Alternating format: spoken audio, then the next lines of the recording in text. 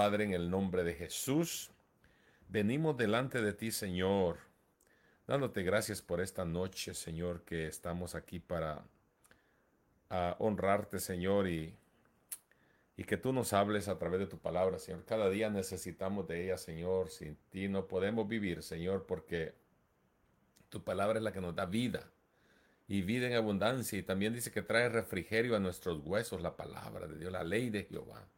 Trae refrigerio a nuestros huesos, salud a nuestro cuerpo. Gloria a Dios, la palabra, porque es la que tiene el poder de transformar, el poder de cambiar, el poder de sanar, el poder de hacer muchas cosas que no entendemos nosotros, que esta noche vamos a hablar de ese gran misterio que hay en la palabra de Dios, que ha sido revelado a través de ella. En el nombre de Jesús, bendice a todos los que se conectarán y a los que ya están conectados. Señor, bendice a la iglesia Misión Ebenecer, bendice a todos los líderes, a los pastores, a cada hermano de la iglesia, Señor, y también mira, dales fe y confianza a aquellos que están enfermos, a aquellos que están desanimados, a aquellos que no sienten gozo, Señor, dales gozo, Señor, dales paz, dale de tu gracia, Señor, y que podamos estar siempre unidos en un mismo espíritu, Señor, todos juntos. Gracias te damos en esta noche por esta gran oportunidad preciosa que nos das de bendecir y alabar tu nombre, Señor, a través de este medio, que también tú has proveído, Señor, un medio, y es este que estamos ahora aquí, todos compartiendo, Señor. En el nombre de Jesús te rogamos tu bendición. Amén y amén. Así que vamos a leer el capítulo 3 de Efesios. Vayan conmigo. Este es un capítulo corto, solo tiene 21 versículos. Lo vamos a leer todo para que vayamos ahí despacio. No sé qué versión tenga usted. Yo voy a usar la versión Reina Valera, que es la que más he estado familiarizado de mi niñez con ella. Algunos usan la nueva versión internacional, otros usan la Scofield, otras usan otras versiones también. Pero bueno, use la que le sea más fácil a usted. Es la palabra de Dios. Y vamos a leer el capítulo 3 de Efesios. Amén. Y dice de la siguiente manera: Por esta causa yo, Pablo, prisionero de Cristo Jesús, por vosotros los gentiles, si es que habéis oído de la administración de la gracia de Dios que me fue dada para con vosotros, que por revelación me fue declarado el misterio, como antes lo he escrito brevemente, leyendo lo cual podéis entender cuál sea mi conocimiento en el misterio de Cristo. Misterio que en otras generaciones no se dio a conocer a los hijos de los hombres. Oiga bien este versículo, cuando lleguemos allí.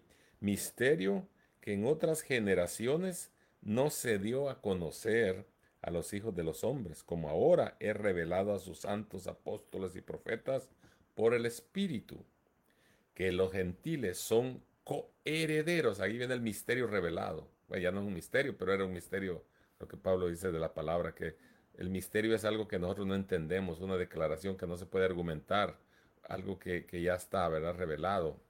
Un misterio cuando no está revelado, pues obviamente es un misterio, pero dice Pablo que aún sigue siendo un misterio. ¿Cómo es posible que nosotros siendo perdidos, el Señor nos salvó? ¿Cómo es que siendo malos, el Señor nos ha hecho buenos en Él? Y así sucesivamente hay muchos misterios. Dice el 6 que los gentiles son coherederos y miembros del cuerpo. Nosotros somos gentiles, porque no somos judíos. Y copartícipes de las promesas en Cristo Jesús por medio del Evangelio.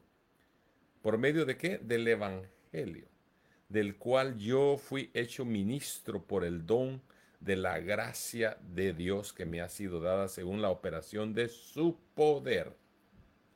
A mí, que soy menos que el más pequeño de todos los santos, me fue dada esta gracia de anunciar entre los gentiles el evangelio de las inescrutables riquezas de Cristo, y de aclarar a todos cuál sea la dispensación del misterio escondido desde los siglos en Dios, que crió todas las cosas, para que la multiforme sabiduría de Dios sea ahora dada a conocer por medio de la iglesia a los principados y potestades en los lugares celestiales, conforme al propósito eterno, oiga bien, conforme al propósito eterno, póngale atención a esas palabras, que hizo en Cristo Jesús nuestro Señor, en quien tenemos seguridad. ¿En quien tenemos qué?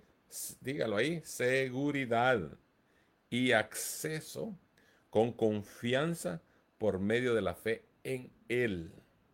Por lo cual pido que no desmayéis. Mire, aquí está para los que ya se desmayaron. Por lo cual pido que no desmayéis a causa de mis tribulaciones por vosotros, las cuales son vuestra gloria. El amor que... Por 14. Por esta causa doblo mis rodillas, Pablo orando, ante el Padre de nuestro Señor Jesucristo, de quien toma nombre toda la familia de los cielos y en la tierra, para que os dé, conforme a la riqueza de su gloria, el ser fortalecidos con poder en el hombre interior por su espíritu, para que habite Cristo por la fe en vuestros corazones, a fin de que, arraigados y cementados en amor, seáis plenamente capaces de comprender con todos los santos cuál sea la anchura, la longitud, la profundidad y la altura, y de conocer el amor de Cristo que excede a todo conocimiento, para que sea lleno de toda plenitud de Dios. Y a aquel que es poderoso para hacer todas las cosas mucho más abundantemente de lo que pedimos o entendemos. Ahí viene el misterio. Según el poder que actúa en nosotros.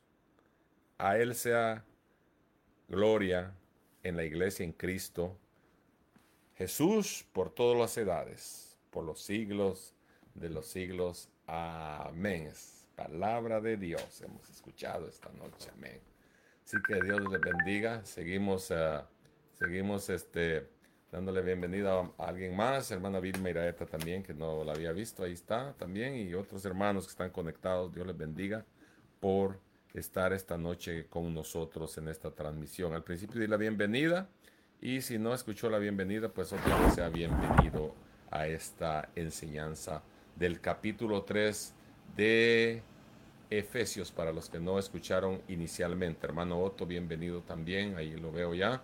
Y gloria a Dios. Póngale share allá su profile del Facebook, ahí donde dice share, hágale clic ahí para que sus amigos de sus amigos y de sus amigos y de sus amigos puedan escuchar palabra de Dios. Usted también evangeliza. Ayúdenme a evangelizar también, que otros escuchen la palabra a través de hacer share ahí.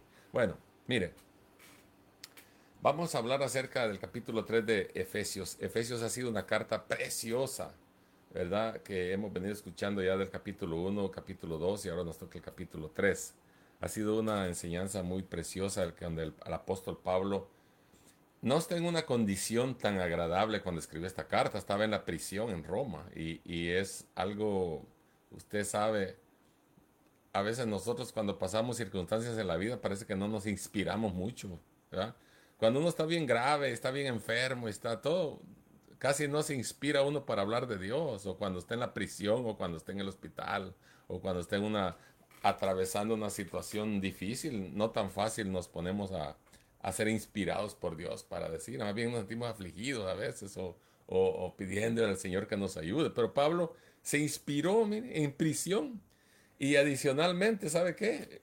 Eso es lo que me da a mí gozo y fuerza y nos da un gran ejemplo. Pablo preso tenía un soldado encadenado de los pies y de las manos al lado de él las 24 horas, porque esa era la norma del Imperio Romano. Cuando había un preso, le ponían a otro, un soldado, allí pegado con él, ahí en las cadenas. O sea, ahí estaba las 24 horas con el soldado ahí. O sea, era una cosa difícil. Y Pablo dice, escribiendo esta carta de la prisión, dice, por esta causa yo, Pablo, prisionero de Cristo Jesús, por vosotros los gentiles. Por vosotros se refiere al pueblo no judío, o sea, los gentiles son los no judíos, aquellos que consideraban como, en otras palabras, les voy a decir la verdad, nos consideraban como que éramos perritos. Por eso Jesús una vez hasta una mujer le dijo, no ha hallado tanta fe como en Israel, cuando una mujer le dijo, Señor, ten misericordia de mí, le pidió misericordia, que la ayudara y todo.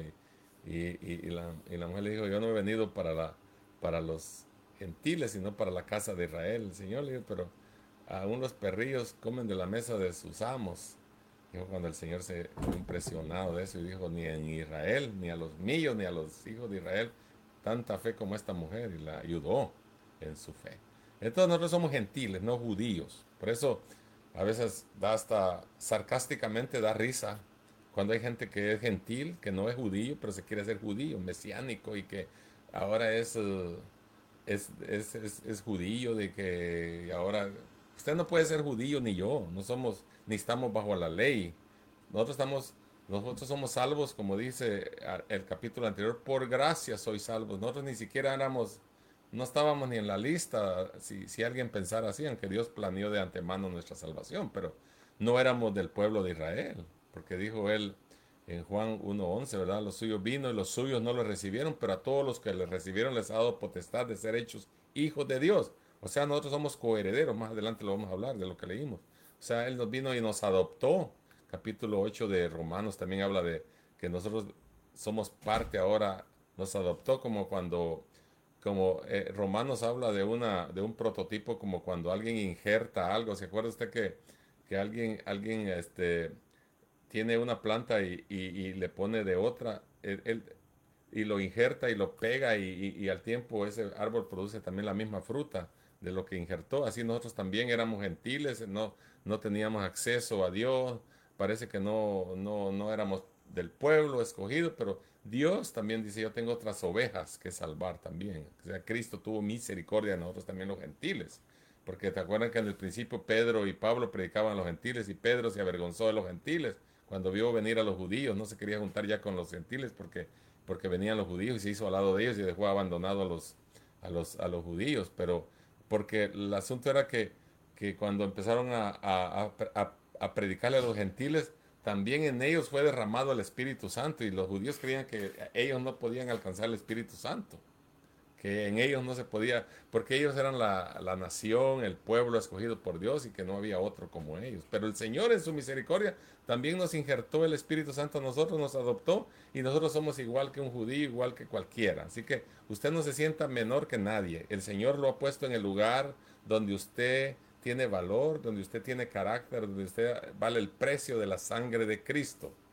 Aunque somos gentiles, no somos judíos, pero el Señor nos adoptó, nos hizo partícipes, nos hizo coherederos también de las promesas y también de su gloria eterna, porque cuando Él venga, también nos va a llevar, gloria a Dios.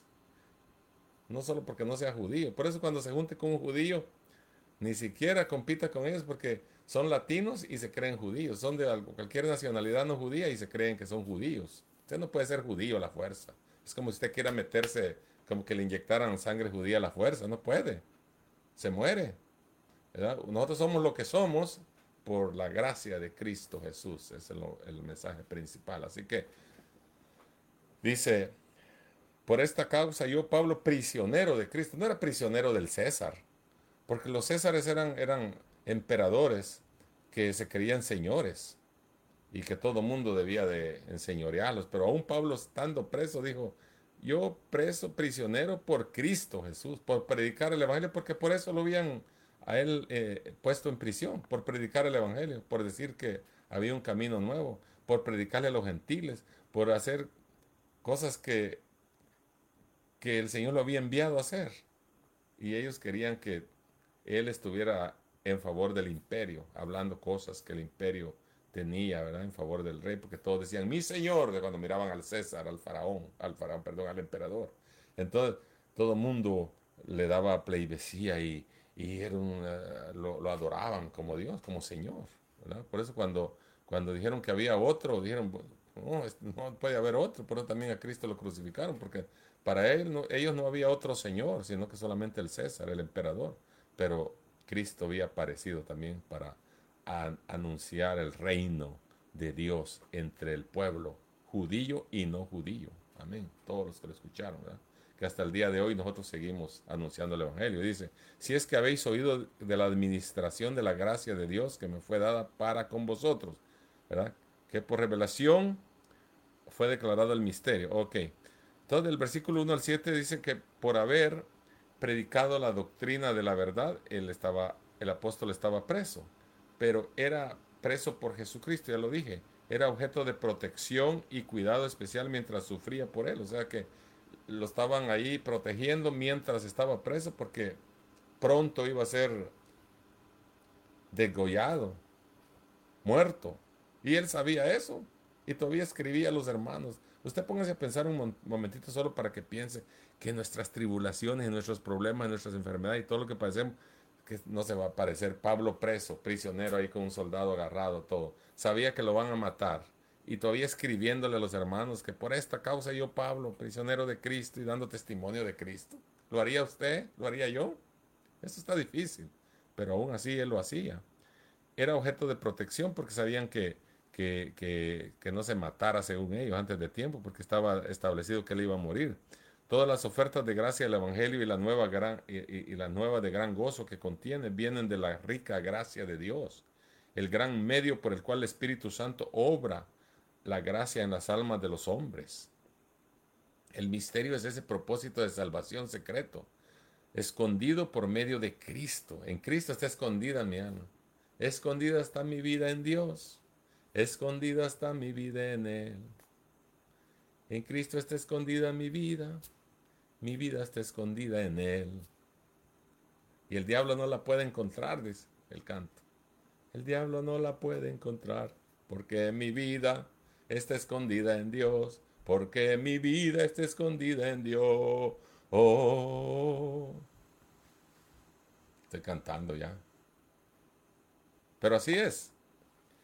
Ese es el gran misterio de salvación secreto escondido por medio de Cristo. Esto no fue tan claramente mostrado en las épocas anteriores a Cristo, como los profetas del Antiguo Testamento. Ven que llevaban sacrificios y llevaban esto, y por el perdón tenían que llevar muchas cosas al sacrificio, un cordero, un efa de harina, un cabrito, un cordero, un toro, whatever, lo que era de acuerdo al tamaño del pecado, y al rato otra vez lo mismo, era una cosa constante. Y Cristo no se había mostrado de esta manera. Cuando vino Él murió por nosotros de una sola vez para siempre. Ya no tenemos que estar yendo cada rato a mostrar sacrificio de... Perdón que está muy caluroso aquí, voy a encender esto. Y entonces vemos que Cristo no tiene que morir un montón de veces por nuestros pecados, porque Él ya murió una vez para siempre por nosotros y se entregó. Es el gran misterio. Y luego, ¿cómo que nosotros, a través de esa gracia, a través de ese sacrificio, nosotros somos salvos? ¿Cómo es que usted es salvo siendo malo? ¿Cómo es que soy salvo yo siendo malo? ¿Cómo que fui salvo siendo malo? ¿Cómo que fuiste salvo siendo malo? ¿Cómo es que te transformó? ¿Cómo es que cambiaste? ¿Cómo es que ahora eres otro? Si es que somos otro, ¿verdad? Porque algunos siguen siendo igual.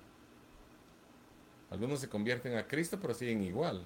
Yo siempre digo, algo tuvo que ver, casi lo digo seguido yo, cuando miro gente desorientada, desanimada, angustiada, como que viven solos, sin esperanza. Digo yo, algo tuvo que haber pasado. Pregúntese un día usted cuando se sienta desalentado, cuando se sienta desanimado, cuando piense que ya no hay nada gracioso servir a Dios, diga usted, ¿qué sucedió en mí cuando yo me convertí a Cristo? ¿Sucedió algo o no sucedió nada? Porque si no sucedió nada, pues como dijimos en las predicaciones anteriores, por gusto, en vano resucitó Cristo. No hay ningún efecto, no hay nada en nosotros, no hay nada de qué podamos testificar, no hay nada que podamos decir, porque no hay nada, no sucedió nada. Por supuesto, esta noche no están los que están en ese estado, pero algunos se quedan. Y ese es el gran misterio, que Cristo nos salvó.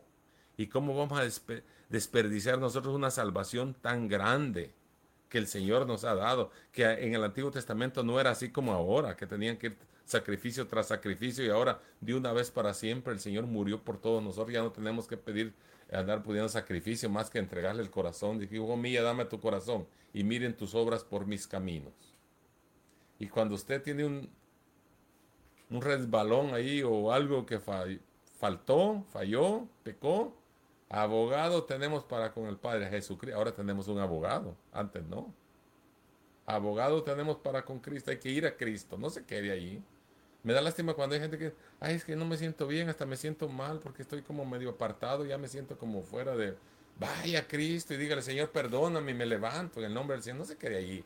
Ahí, enclenque. No se quede ahí todo. Como que no tiene vida, como que no pasó nada.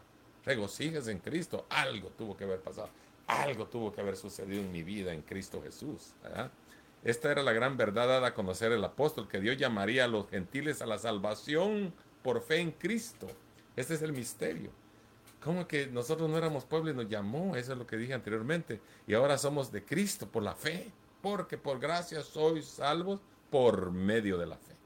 Ya no tiene que hacer nada usted. Si Él ya pagó. Cuando nosotros nos portamos mal, cuando nosotros estamos, que el diablo nos acusa, ya dijimos el otro día, ante Dios, el Señor no nos mira a nosotros, Él no mira, no nos mira, Él mira a Cristo, porque Él fue el que pagó el precio, Él no te mira a ti. Nosotros estamos asustados que el Señor, ay Señor, saber que... No, no, él por compasión y amor mira a Cristo. Dice, cuando tú vas humillado de nuevo, dice, Él mira a Cristo en ti.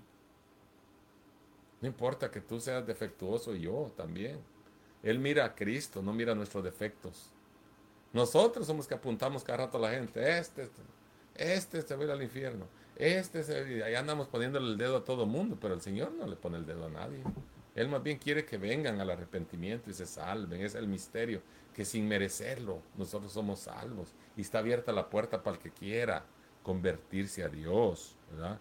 Y por eso es que aún siendo nosotros no merecedores, éramos gentiles, no éramos del pueblo de Dios. Es el gran misterio que Dios obró en nosotros, una obra eficaz del poder divino.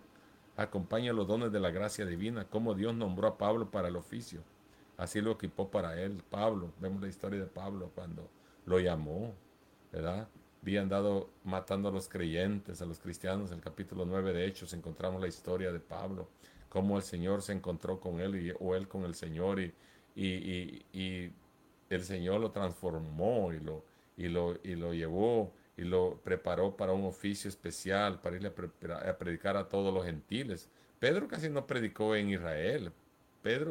Pablo no predicó casi en Israel, en Jerusalén, ni en todo eso. Él predicó en las iglesias, fuera, Corinto, Efesios, los filipenses, de Filipo, los de Colosas, los de ah, eh, Éfeso, y todo eso anduvo predicando él fuera de las fronteras de Israel. Por eso eran los gentiles, porque eran los que no eran de Israel. Y a través de él responde a los nobles propósitos de Dios para llevar el mensaje. Dice el versículo 8, a mí que soy menos que el más pequeño de todos los santos. Oiga bien eso. A mí dice que soy menos que el más pequeño de todos los santos. De todos los creyentes, pues, de todos los cristianos. Me fue dada esta gracia de anunciar, oiga bien, me fue dada esta gracia de anunciar entre los gentiles el evangelio de las inescrutables riquezas de Cristo. ¿Qué quiere decir inescrutables? Son aquellas condiciones que no son negociables, aquello que no se puede describir, no se le puede quitar ni agregar, inescrutables, riqueza de Cristo. Y declarar a todos cuál sea la dispensación del misterio escondido desde los siglos en Dios que crió todas las cosas.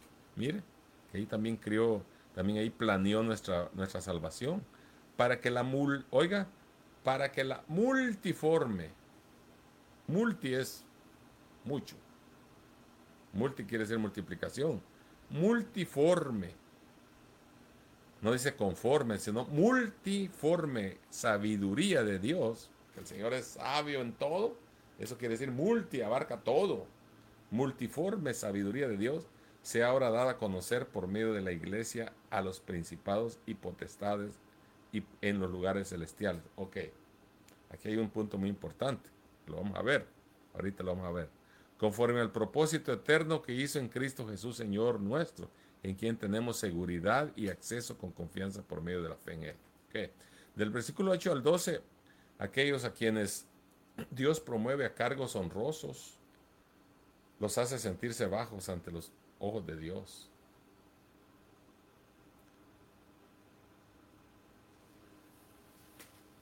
¿Sabe qué? Le voy a decir algo. Y yo lo comprobaba con muchos. Cuando yo fui al instituto y al seminario, yo leía la palabra de Dios, la oía desde mi niñez y todo. Pero cuando estaba ahí aprendiendo la palabra de Dios, de otros grandes maestros de la Biblia, yo decía dentro de mí cuando estaba escuchando ahí unas grandes enseñanzas, decía, yo lo único que sé es que no sé nada. Yo, yo, yo me creía, dije yo soy analfabeto aquí, cuando estaba aprendiendo de otros que sabían mucho, que saben mucho ahí, cuando usted está oyéndolo, digo, y te explican la palabra de Dios en otra manera. Y digo yo, decía yo dentro de mí, yo me ponía a pensar, pero yo desde mi niñez he oído la palabra de Dios así, leyéndola y hablando y todo a mi manera, como yo podía entender. Pero cuando fui ahí, digo, yo lo único que sé es que no sé nada. Porque unas cosas que decían, yo me quedaba con la boca abierta. Digo yo, uno debe ser siempre humilde ante Dios. Aunque sepamos muchas cosas, hay que hacernos como que no sabemos nada. Un día le decía a un hermano yo que a veces nada más solo cuando, cuando me quieren, y eso a todos nos pasa, solo cuando nos quieren humillar, a veces estamos frente a gente que yo soy esto, que yo soy aquello, que yo soy, tengo título de aquí, pues a veces le sale a uno también decir que es porque si no lo creen que uno es tontito. Y tiene uno que decir, yo tengo este título, saqué este otro y aquí también, no soy tan tirado con onda.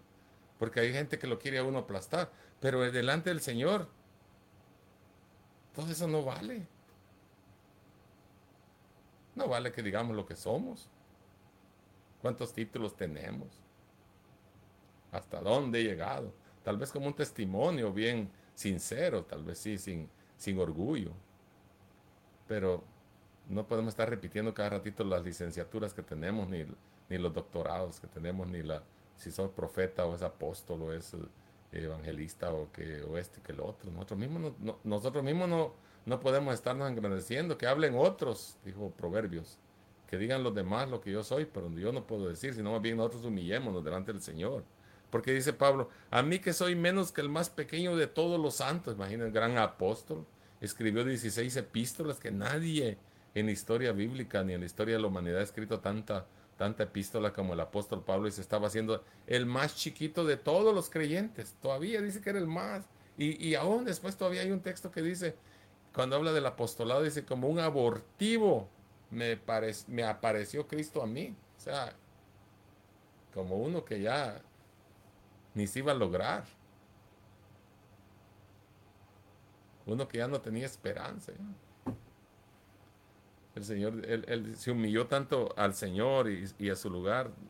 Eh, Solo se le subieron el apellido una vez cuando lo querían humillar, precisamente también por lo mismo que estoy diciendo yo, que querían que no era apóstol, que no había sido llamado por el Señor y que esto y que el otro, porque muchos profetas, falsos profetas y apóstoles se metían en la iglesia, en las iglesias de Éfeso, Filipenses y de Colosas y de todas las iglesias. Y él les decía, si es por eso, yo soy hebreo de hebreos, romano de romanos, fui educado a los pies de Gamaliel y sé hebreo, sé griego y les dice una lista de cosas para que no lo hagan tan tontito también. O sea, ahí sí se le salió un poquito se le subió el apellido un poco a Pablo por la misma causa, pero en otras oportunidades él no ha querido decir eso, él ha querido decir, yo soy indigno, por pura misericordia el Señor me llamó para anunciar entre los gentiles el evangelio, para anunciarle al pueblo que no era considerado pueblo. A ese me mandó el Señor a hablar, para que se salven. Entonces vemos que Dios promueve a cargos honrosos y los hace sentirse bajos ante sus propios ojos, donde Dios da gracia para ser humilde. Ahí da toda la gracia necesaria. Cuán alto habla de Jesucristo él, de las inescrutables riquezas de Cristo.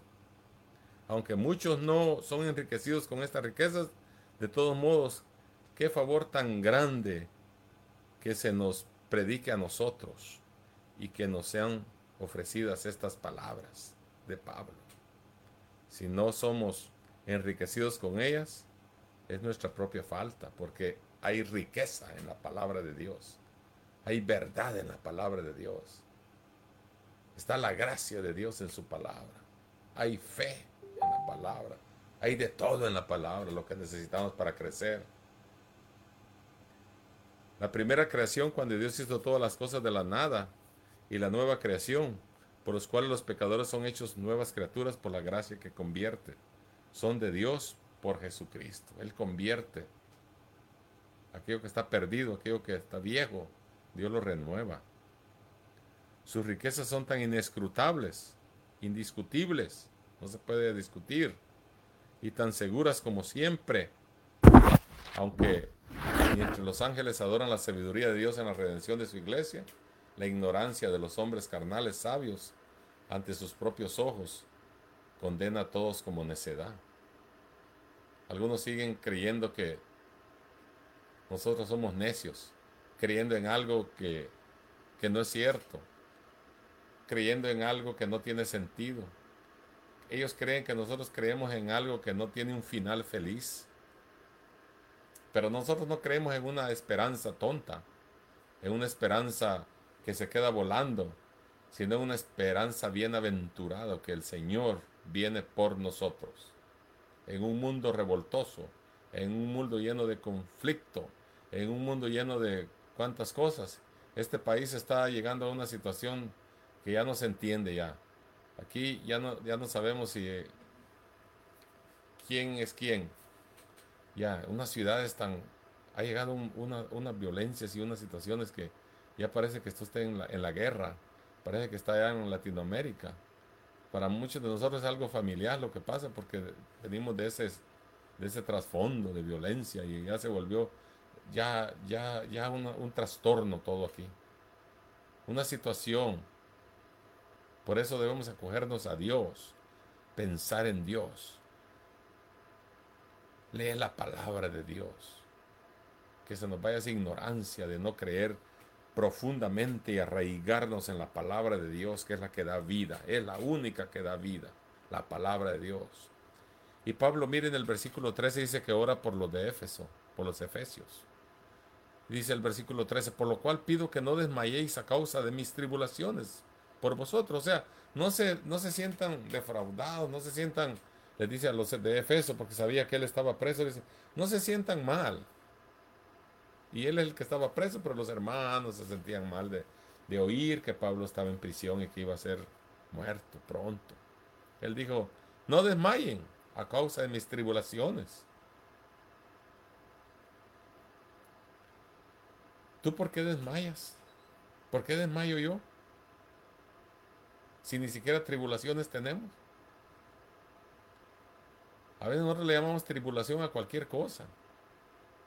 Cuando la gente sufre, cuando la gente se enferma, cuando la gente tiene un problema familiar, cuando tiene un problema legal, cuando tiene un problema aquí o allá, ¿qué tribulación?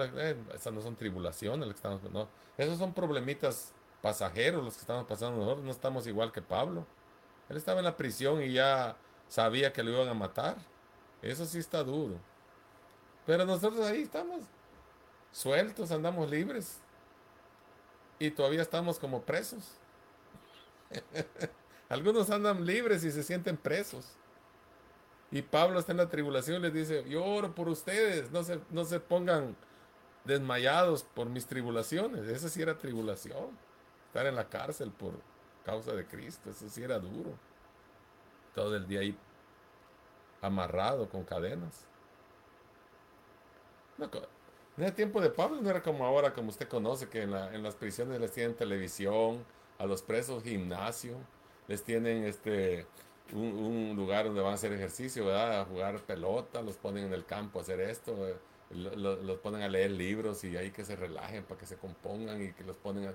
No, hombre, en el tiempo de Pablo estaba serio estar preso por Cristo, una cosa seria. Imagínese usted, ahora no. Pero a unos aún libres te sienten presos. ¿Estás preso tú o estás libre? Que el Señor nos llamó a libertad. Solo que la libertad no la usemos como libertinaje, dice también. La libertad también tiene un límite, tiene un precio. No va a creer usted que porque soy libre y puede hacer cualquier cosa. Eso no es libertad, eso ya se vuelve libertinaje.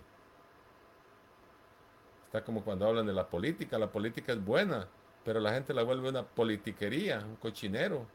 Pero no porque la política sea mala, la política es el arte de gobernar. Ese es el concepto de la política, arte de gobernar en bien del pueblo, ese es el concepto de política. O sea que política es bueno, lo que pasa es que la gente le hace politiquería, o sea, un cochinero, pues. Es lo mismo también de la otra manera de lo que estamos hablando. No desmayen, dice. Mire qué aliento le da para aquellos que están desmayados. No desmayéis, no desmayéis a causa de mis tribulaciones por vosotros. Él está tribulado por usted, por las iglesias, porque entraban falsos maestros, falsos apóstoles, falso de esto, falso lo otro, metiéndoles otras doctrinas y falsas y todo. Por eso estaba él preocupado. Y ellos preocupados porque él estaba preso. Y es el, no se preocupen por mí. Estoy preso aquí por causa de Cristo, no por César, ni por nadie. No por el emperador, no por nadie, no por Cristo. Él era, su enfoque era Cristo, los cuales son vuestra gloria. O sea, como decir, que yo sufro por ustedes y ustedes están gozando de afuera. No se preocupen, no desmayen. Y lo mismo digo yo, Cristo ya pagó por nosotros. Él pagó en la cruz del Calvario, ya resucitó, Él vive y está sentado a la diestra del Padre, intercediendo por nosotros cada día, intercediendo por el Padre, con el Padre. Y nosotros afligidos, asustados, desmayados, que el COVID-19, que la vacuna, que me la pongo, que no me la pongo, que algunos se murieron, que otros no se murieron, que una de, una de cosas que están pasando, me da risa cuando oigo un montón de trastornos que hay ahorita. Estamos en una convulsión. Centrémonos en Cristo y a ver que vamos a pensar derecho, vamos a pensar correctamente. Pablo no está afligido. Y dice el versículo 14, por esta causa doblo mis rodillas ante el Padre de nuestro Señor Jesucristo. Sí, porque hay que ir al Padre en nombre de Cristo. De quien toma nombre toda la familia en los cielos y en la tierra. Como decir, Él tiene la potestad en el cielo, en la tierra y donde quiera. Para que os dé conforme a la riqueza de su gloria. A veces nosotros, yo pienso en esto, conforme a la riqueza de su gloria. A veces nos sentimos tan pobrecitos ahí y el Señor tiene grandes riquezas de gloria. Tiene grandes cosas para nosotros. A Él no se le termina la bodega de bendición. A nosotros se nos termina la despensa. A veces estamos asustados que no hay para esto, que no hay para aquello. El Señor es infinito, rico. De Él son todas las cosas, del cielo y la tierra y las que subsisten. Es del Señor. Del Señor es la tierra y todo lo que existe. Iba a cantar el Salmo 24 y se me olvidó. Pero ahorita les digo qué dice el Salmo 24 porque me gusta cuando habla ahí. De Jehová es la tierra y su plenitud. Hasta cantado se lo voy a hacer. Dice, de Jehová es la tierra y su plenitud, el mundo y los que en él habitan, porque la fundó sobre los mares y la firmó sobre los ríos. ¿Quién subirá al monte de Jehová? ¿Y quién estará en su lugar santo? El limpio de manos y puro de corazón, el que no ha elevado su alma a cosas vanas. Él recibirá bendición de Jehová y justicia del Dios de salvación. Tal es la generación de los que le busca, de los que busca tu rostro, oh Dios, eres Dios, Jehová. Ya les canté un cantito de Jehová. O sea, de Jehová es todo. Estaba recordándome cuando cantábamos en el mariachi en la iglesia ahí. Gloria a Dios, cantábamos ese canto precioso. Salmo 24. Entonces, estamos hablando que dice que Él es dueño de todas las cosas, porque dice, para que os dé, dice el versículo 16, 3:16 de Efesios, para que os dé de conforme a la riqueza de su gloria. Riqueza de Él es toda la tierra y su plenitud, el mundo y los que en él habitan. El ser fortalecidos con el poder en el hombre interior por su espíritu. Cuando usted es fuerte interior, saca a relucir afuera. Cuando está débil por dentro, está débil por fuera. Pero cuando está fuerte por dentro, saca para afuera a relucir. Amén. Y dice, para que habite Cristo por vosotros en vuestros corazones. Mire, a fin de que arraigados. ¿Sabe qué es arraigados? Agarrados, así cuando usted se agarra hasta con las uñas de algo, es arraigados. Agarrados, no se suelta. Y cimentados en amor, seáis plenamente capaces de comprender con todos los santos cuál sea la anchura, la longitud, la profundidad y la altura. Todo, el amor de Dios es grande, capaces de comprender todo el amor de Dios. Y dice el 19, de conocer el amor de Cristo que excede todo conocimiento, para que sea lleno de toda la plenitud de Dios. Conozcamos la plenitud de Dios, esa magnitud. Y ese es el misterio que todavía seguimos teniendo. No entendemos el poderío de Dios, cómo Dios llena toda la tierra, cómo Dios está en el cielo y está en todo lugar, cómo es que es omnipotente, cómo es omnisciente, cómo es omnipresente. Todo lo ve, está en todo lugar, tiene todo poder. No sé si le cabe en la cabeza todo eso a usted. Esa es la omnisciencia. Esa es la plenitud, la profundidad del amor de Cristo, que excede todo conocimiento. El apóstol parece estar más ansioso por los creyentes que por sus tribulaciones. No sea que se desanimen y desfallezcan por sus tribulaciones, para que por lo cual él mismo tenía que soportar. Pide bendiciones espirituales que son las mejores bendiciones. La fuerza del Espíritu de Dios es en el hombre interior, que sean fortalecidos por dentro. Fuerza en el alma, el poder de la fe para servir a Dios y cumplir nuestro deber. Si la ley de Cristo está escrita en nuestros corazones y el amor de Cristo es derramado por todas partes, entonces Cristo habita en él. Donde habita el Espíritu, ahí habita él.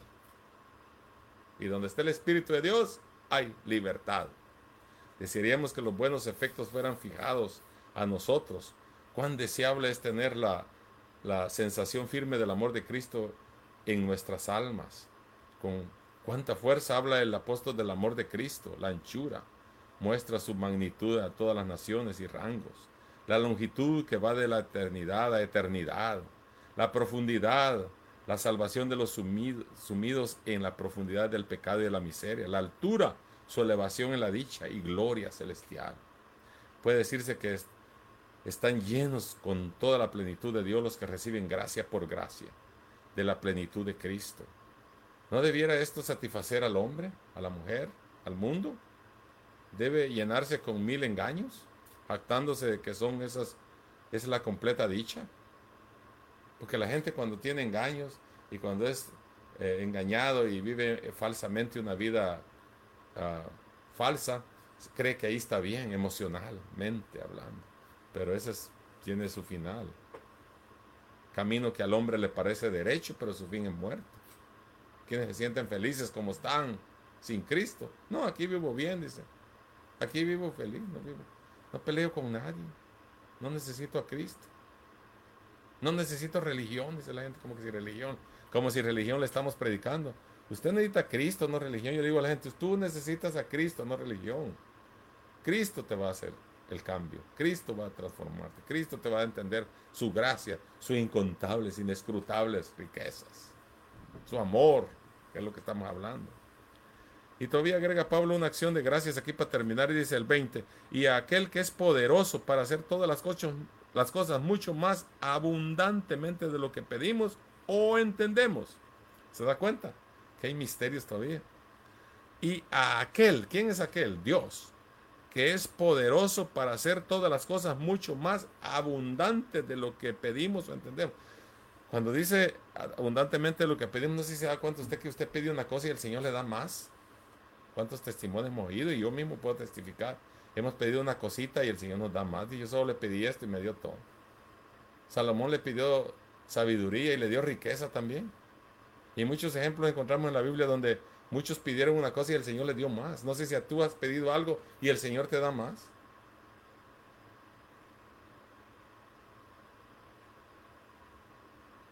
Tú le pides que sea un trabajo de sencillo, Señor, de un trabajito ahí, Padre, para tener para comer y tal. No, pues le ponen en un gran puesto ahí. Señor, que sea un salario de mínimo, Señor, y te empiezan pagando 20. O sea, Él nos da más de lo que nosotros pedimos o entendemos, dice.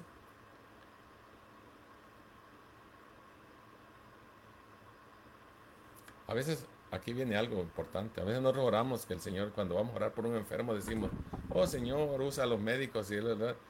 Nosotros debemos de orar por un milagro, porque dice que nosotros, dice, Él da mucho más abundante de lo que pedimos o entendemos. Él puede hacer un milagro, puede crear tendones nuevos, corazón nuevo, pulmones nuevos, cabeza nueva, corazón nuevo, riñones nuevos, hígado nuevo, huesos nuevos, eh, todo nuevo. Él puede crear, y si él, como Él lo hizo, Él nos puede renovar, nos puede hacer nuevos otra vez.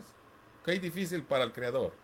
Igual como el que hace una taza con el barro ahí, esta taza no me gustó, la vuelve a hacer la hace de nuevo y le pone otros colorcitos más bonitos.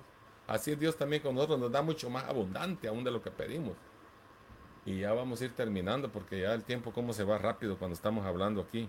A Él dice sea la gloria en la iglesia de Cristo Jesús por todas las edades. Mire, por todas las edades. Quiere decir por todos los siglos.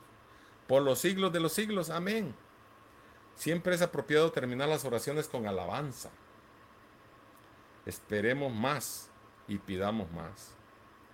Esperemos más y pidamos más, alentados por lo que Cristo ya ha hecho por nuestra alma, pero con alabanzas de gratitud.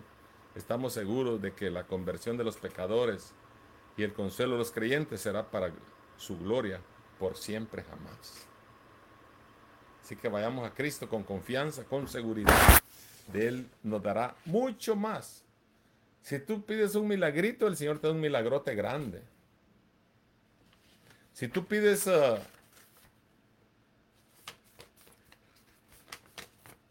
que tu familia salve a uno, salva a todos. Si tú pides que el problemita sea resuelto, el Señor te resuelve un problemón. Él dice que céntrese en esto al final, es lo bonito. El Señor nos da abundantemente más de lo que pedimos y entendemos, dice la palabra. Así dice literalmente el versículo 20. Yo lo predico como está ahí. O sea, a veces no entendemos la magnitud de lo que Dios puede hacer en nosotros. Pídale al Señor cosas grandes. Como dije el otro día, no pídale ahí cosas chiquitas. Yo estoy deshaciendo ese contexto que siempre en toda la gente que conozco, porque de ahí de ese trasfondo vengo yo, donde la gente habla solo de chiquito. Ya le dije el otro día predicando. Da un centavo y el Señor te da dos. Esa es mentira, el Señor da más. Me acuerdo cuando cantábamos niños. ¿Cuántos se acuerdan de un corito que cantábamos en la iglesia cuando éramos niños? Aquí solo jóvenes han de haber conectados, pero como yo estoy grande ya, de 60 años ya, entonces yo me acuerdo, pero había un corito que decía, la ofrenda, la ofrenda, la ofrenda del Señor. El que da un centavo, el Señor le da dos. Ahora me da risa a mí, porque el Señor da abundante, no da 2 centavos, o que tú das uno y el Señor te da. A menos que sea figuradamente, ¿no? Si das 100, el Señor te da 200, pero el Señor siempre triplica, multiplica y cuadruplica y quintuplica y sextuplica y seventuplica. El Señor da mucho más. Así en la vida espiritual también. Si tú quieres servir a Dios, pídele al Señor que te ayude, da fuerza para servir, para ayudar, para hacer algo. Pronto viene nuestro entrenamiento de liderazgo en la iglesia en julio. Prepárese para meterse en algo. Ya no queremos ver a nadie ahí solo sentado expectante nomás. Espectador. ¿Ha visto usted los espectadores cuando van al equipo de fútbol? Solo llegan allá a palmear y todo está bonito, pues no hacen nada. Ya no, el Señor ya no quiere que nadie esté solo sentado ahí. Tenemos que hacer algo todos tenemos que hacer algo. Hagamos algo por la causa del Señor. A eso nos llamó el Señor, a estar ocupados en algo. No nos llamó, bien a mí, sé salvo y ya terminó. No, nos llamó para servir. Nos llamó para predicar. para que anunciemos el reino de Dios a otros también, comenzando con nuestra familia, dice, y luego los demás, porque la familia debe ser el centro de nuestra preocupación.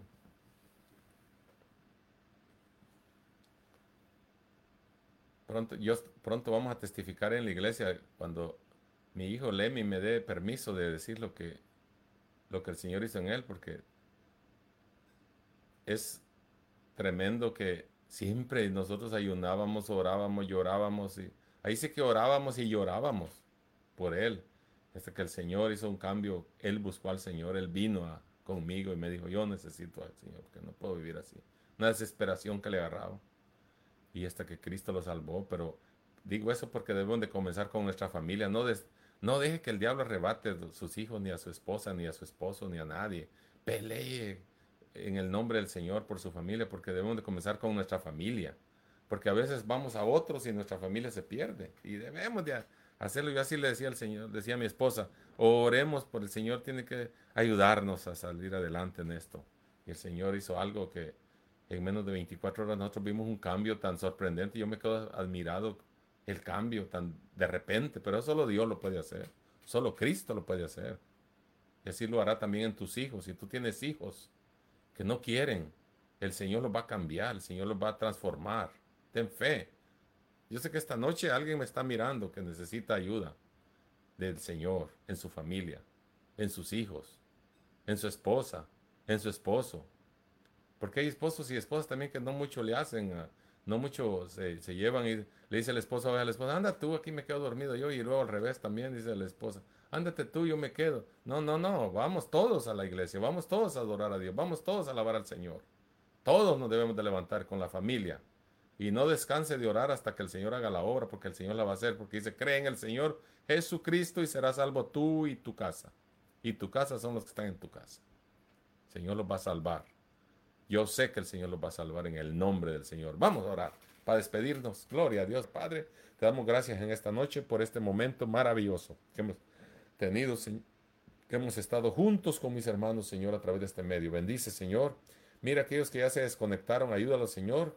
Algunos no se mantienen, Señor. Mira, Padre, pon ese deseo de estar conectados, Señor, porque algunos solo vienen así como, Señor, como aquellos que andan ahí solo mirando a ver qué pasa, Señor, y se van. Señor, no se mantienen. Ojalá, Señor, que toque los corazones y reciban la palabra, Señor, y tomen en serio estas transmisiones, Señor, como que fueran un servicio regular en la iglesia, Señor, y no solamente ponerle clic ahí solo para que miren que están conectados, Señor. Algunos solo lo hacen así, Señor, y no están ahí oyendo la palabra, Señor, porque la fe viene por el oír la palabra de Dios. El diablo no quiere que oigan, Señor, pero en el nombre de Jesús echamos fuera todo espíritu de no querer oír, Señor, la palabra de Dios, Señor. Bendice, Señor, a aquellos que están conectados y a los que no, pero y a aquellos también que nos escuchan fuera de nuestras fronteras. Bendice tu iglesia, Señor. Ayúdanos a mantenernos en ti, Señor, porque fuera de ti no hay nada bueno. Fuera de ti no hay nada bueno, Padre. Bendice cada familia, bendice a los hijos, bendice a las madres, a los padres y a aquellos que necesitan oración para salvación, Señor. Alcanza a los hijos, alcanza a la esposa, alcanza al esposo. Padre, en el nombre de Jesús, en esta noche enviamos la palabra de libertad, Señor, de tu palabra fiel y verdadera y poderosa, Señor. Bendice también a los enfermos, sánalos, Padre, en el nombre de Jesús. Por favor, Señor, te lo pedimos. No es una orden, Señor, porque no podemos darte órdenes nosotros. Estamos apelando a tu misericordia, Señor, que tú sanes a los enfermos, por favor, Señor. Tócalos, Padre, aquellos que necesitan un milagro esta noche, en el nombre poderoso de Jesús. Te damos gracias, Señor. Amén y amén.